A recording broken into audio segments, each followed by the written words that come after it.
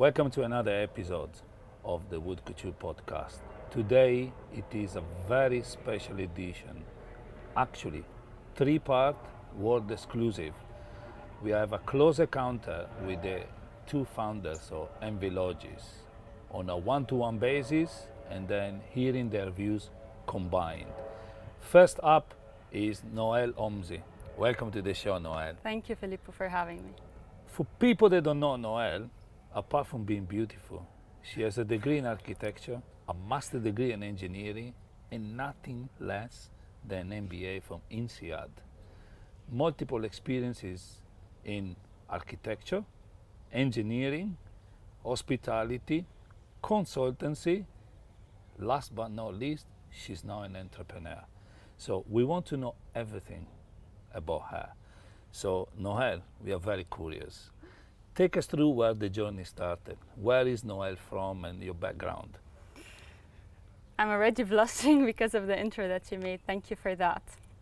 So I was born in Beirut. I had a very, very nice childhood. I grew up in a tight-knit family of 4. So I have a brother who lives here in the UAE. I'm fortunate for that. We also had our extended family. And as you know, in all, Middle Eastern families, you're very close to your uncles and your aunts, and you spend almost every Sunday with them. So, and my parents really influenced a lot my decisions. So I wasn't going to study architecture at the beginning. My parents actually wanted me to become a pharmacist because it was easy for a lady. Because they said, okay, you'll open a pharmacy close to the house, and that's what you'll do. And then a little bit before I had to go start university, they told me, you know what, you can do whatever you want. And I was like, really, whatever I want? I want to do architecture. And this is what I did. I studied architecture for 5 years. And as you know, it's not an easy school to go to. We had so many, overnights, several overnights in a row. And then, I crashed after not sleeping for 3 nights in a row. And then I worked in architecture, I worked in design, I worked on site. I was part of one of the most prominent projects in Beirut. I was on site coordinating, laborers, of over 400 laborers, and I was one of few women back then because it's a very, male-dominated industry. After that, during that time, I was doing a master's in engineering management at the American University in Beirut. And I liked the dispute part of it, the dispute resolution when it comes to, disputes between contractors, consultants, owners. And I decided to go and do a summer program in Harvard. It was about organizational dispute resolution. It was a very rewarding experience. I got to travel all around the US over a summer. And then I came back to Beirut and I joined a company in their claims and contracts department. So I looked at huge arbitration cases, claims, lots of disputes around the region. And I remember that our main focus at the time was to shift people's views. It was more about psychology than actually, solving or writing down the claim. We were trying to move them towards mediation and amicable settlement, and it's not an easy task to do when there's like millions of dollars at stake, and people come with all their frustration, and it's like you're their lawyer, but from a technical point of view. After that, actually throughout my architecture career and even while I was doing claims and contracts, I was so passionate about hospitality and hotels. I always wanted to design my own hotel on a Greek island and retire there, my own small boutique hotel. And I was like, okay, this is my chance to shift careers, to go into hospitality. And I said, what's the best way to shift careers? It's usually an MBA, right? You do an MBA for a year or two to buffer, to level the play field, let's say, and then you do whatever you want. And so I got into INSEAD. It was, I don't know, even words cannot express. It was the best year of my life. That was in 2017. such an eye-opening experience being in a class with 80 nationalities of people from all walks of life. You know, you had medical doctors, you had Olympic athletes, you had dancers, performers, anything. Of course, you had consultants.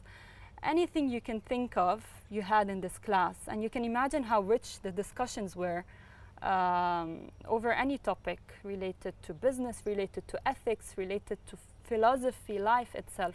Such an enriching experience. And then it was my chance to go in the hospitality world. I joined Shaza Hotels here in Dubai in the development team. It was a great experience. I learned a lot. Really, it was my chance to become part of this community, let's say. I met a lot of people, and as you know, and you're part of this community, everyone knows everyone, and we really meet at events to catch up. Such a happy industry for me. And I tell everyone who tells me, like, what happened? You changed careers. You were an architect. You had the best job in the world. You know, everyone wants to be an architect. I tell them that hospitality, it's full of happiness, because when an industry's main focus is to make people happy, it also reflects on your happiness, right? The industry's main focus is to make guests happy, to make them comfortable, to see them leaving with a smile. And this also reflects on how we feel. I'm not a hotelier. I ended up here maybe a little bit by chance. I was given the right opportunities, but also I wanted to be in hospitality. I just realized it a bit late in life. But yeah, I don't come from a conventional background.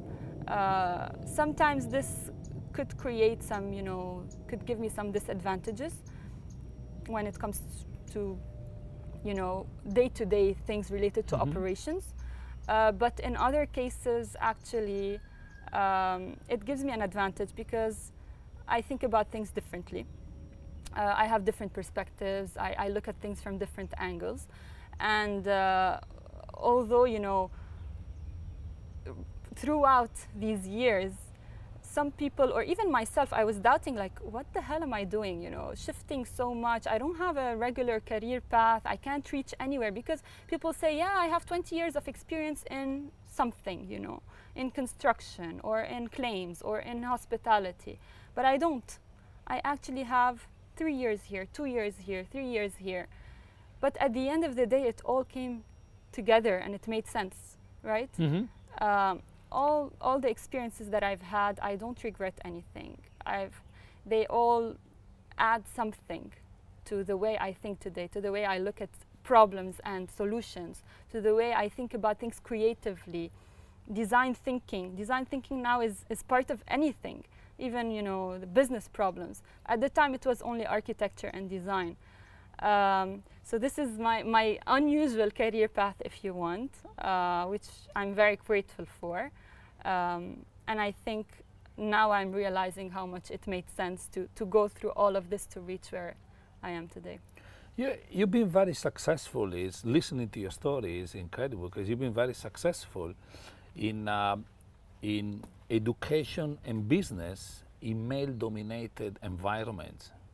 Degree in architecture, male-driven environment. Engineering master degree, male-driven environment. MBA, strong corporate, male-driven. The MBA is the toughest of all, but you swam through all of it. What kept you going?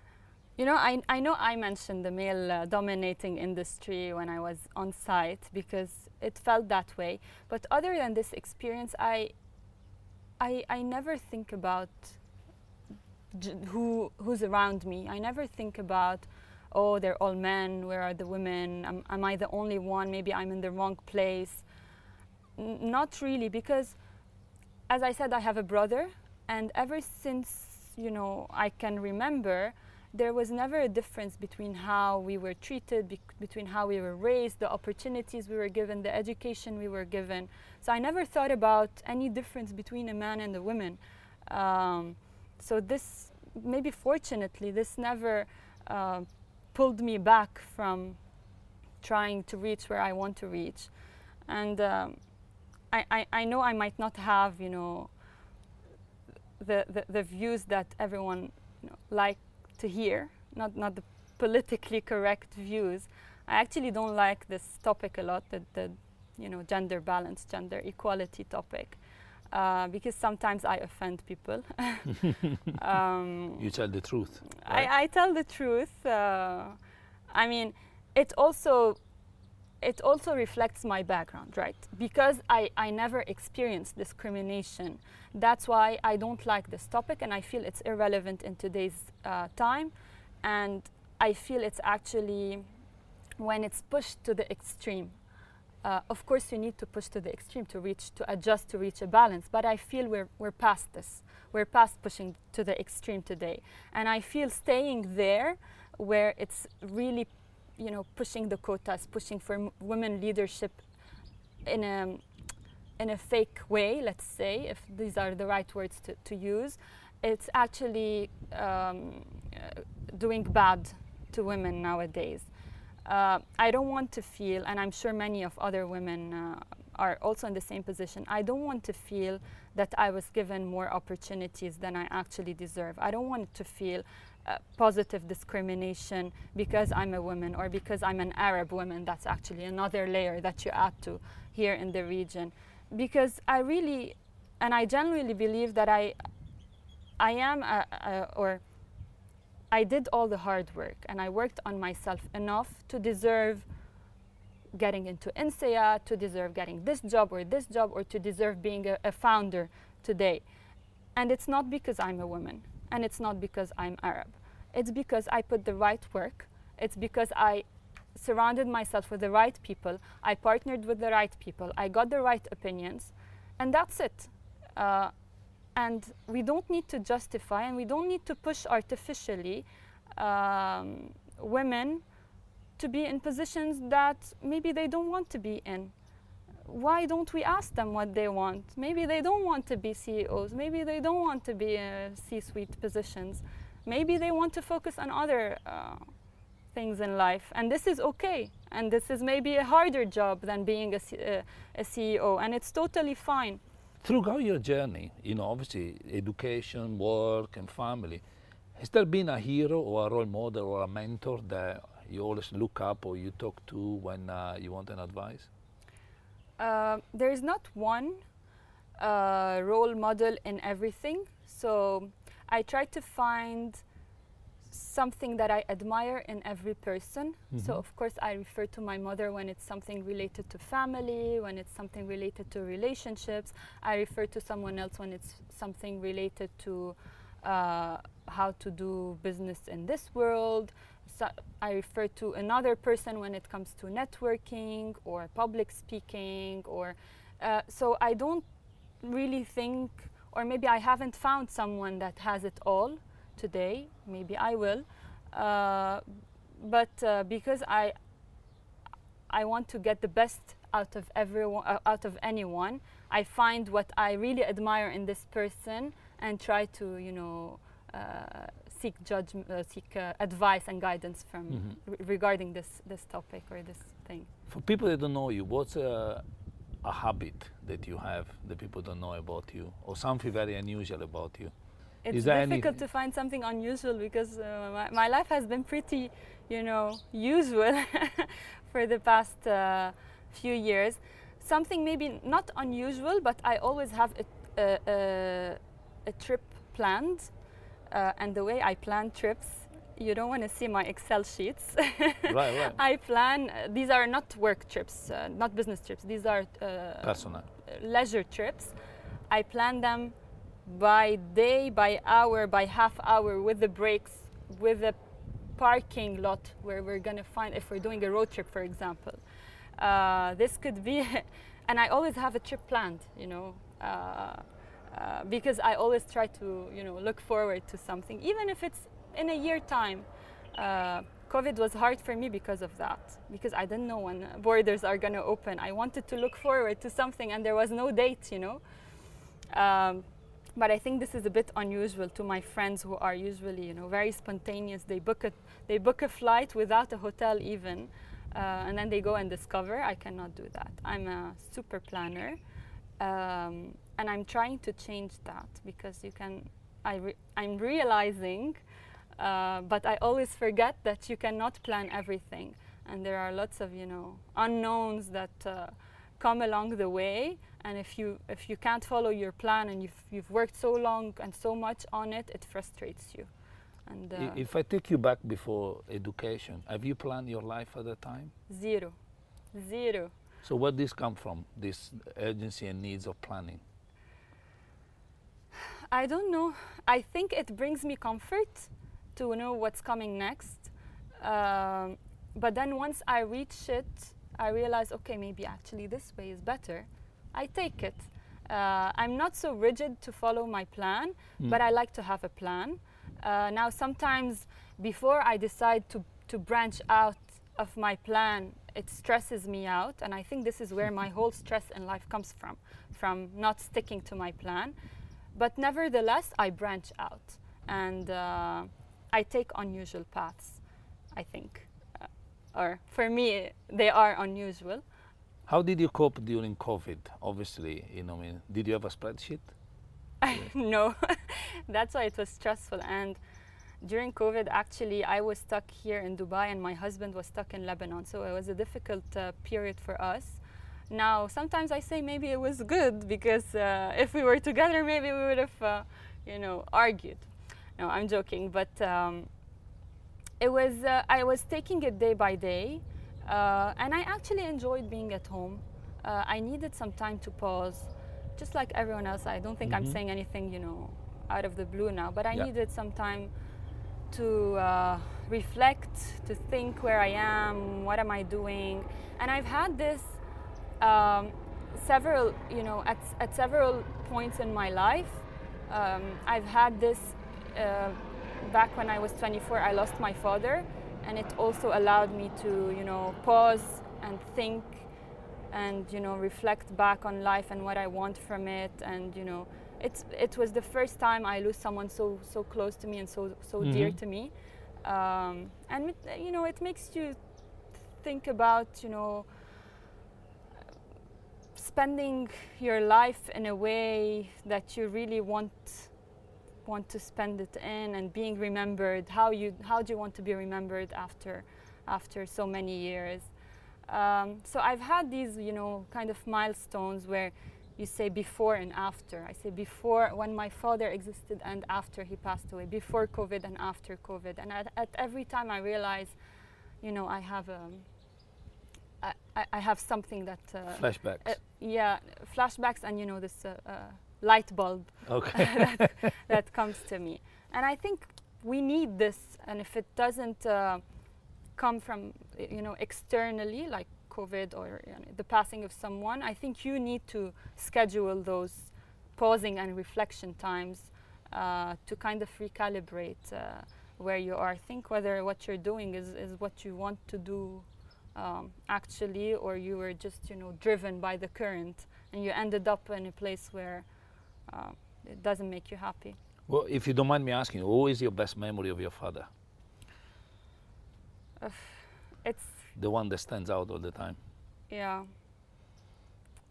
It's me sitting, with his arm around me and watching movies. He loved to watch action movies. Okay, what was his favorite? I don't know, there were many. We had, cable TV, and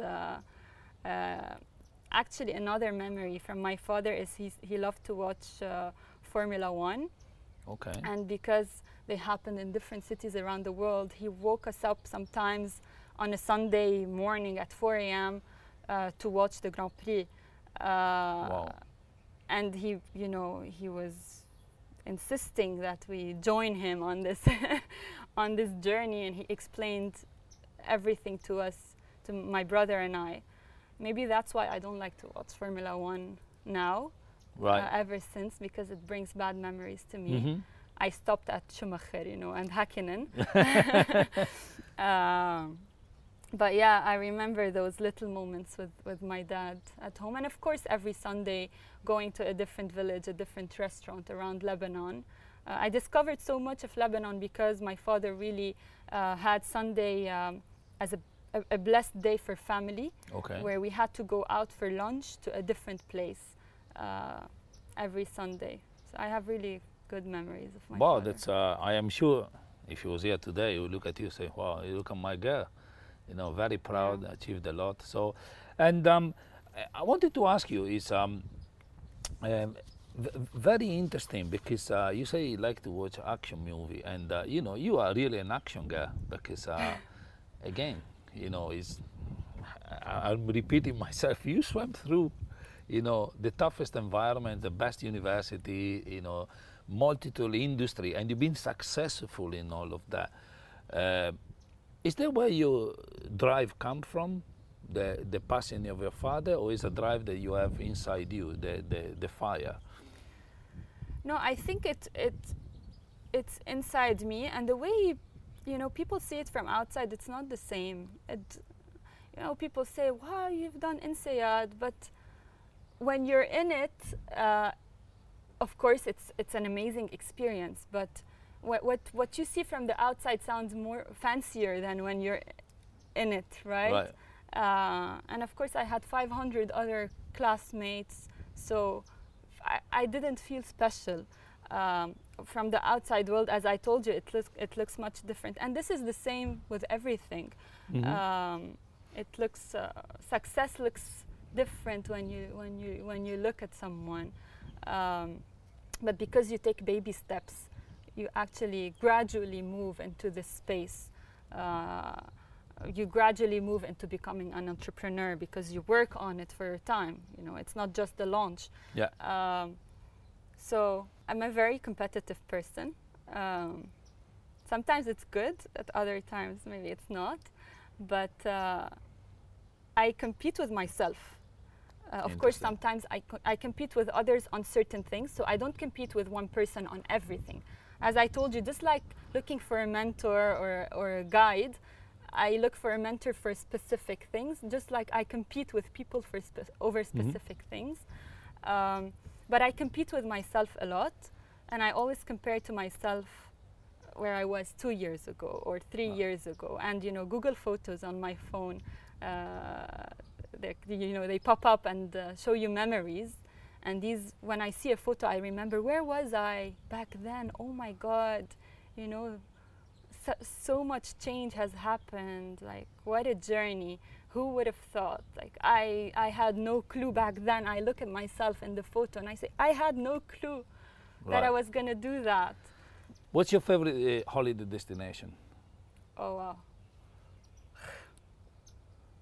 I have to say Greece because Interesting. because my husband is Greek and we go there every year. So even if it's not, I have to convince myself because I have to go. But I definitely like places that are raw, that are not over, you know, polished, let's say. I like to be out in nature. I mean, it's you can see where I'm going, but I like to be connected to the environment. And Greece offers this, of course, in its own way, especially in the little villages. Not necessarily, you know, people know Mykonos and Santorini, but there's more to it. And you can find this in Lebanon, you can find this in Portugal, in Spain, in Italy. I like these small experiences that are very authentic, very genuine, that allow you to speak to people, speak to the locals, eat their food, stay in their homes, in their guest houses. There's little, you know, moments that actually make an experience what it is. Yeah, and now you are a businesswoman. Obviously, we're going to talk in a few moments with your business partner, Chris, and we will talk very deeply about ENVI Logis. But what is the goal that you set for yourself as a businesswoman? What you want to achieve? You know, I always think now, what if we got the opportunity to sell now? Would I sell? No, for any price. Give me any number and I wouldn't sell the company that we're founding or we founded a few weeks ago. And this reinforces the fact that I'm not doing it as a business. I'm doing it maybe, I don't know if it's to prove something to myself or to set standards or to be remembered that I created something. I think it's a combination of all three. I want to create something for the industry. I want to create something for the region, and I want to be remembered for that. And as I told you, it's not about creating a successful business and exiting. Now, of course, every business at some point there's an exit. But as I told you, now I don't want to think about the exit at all. Right. So, as you know, the final magic question that we ask everybody, and considering that you already told us your desire, so if I put a massive white canvas on the top of Burj Khalifa, what message would you write on that? It's not related to business. It's related to a mantra that I live by. If you can be anyone, be kind. And I think being kind can take you to so many places with so many people, because you can reach the hearts of people, and these people can offer you what you lack. They can offer you maybe guidance, expertise, support, but you have to be kind first. And being kind is not, telling people they're beautiful or their clothes are nice or, you're happy to see them. It's genuinely being kind. Just like you're kind to people, you should also be kind to your environment, to the animals, to the places that you visit. So kindness can really take you to places. Dear Noelle, I can comfortably say you've been very kind with us, and thank you very much. Thank you for being on the having podcast. Thank you so much.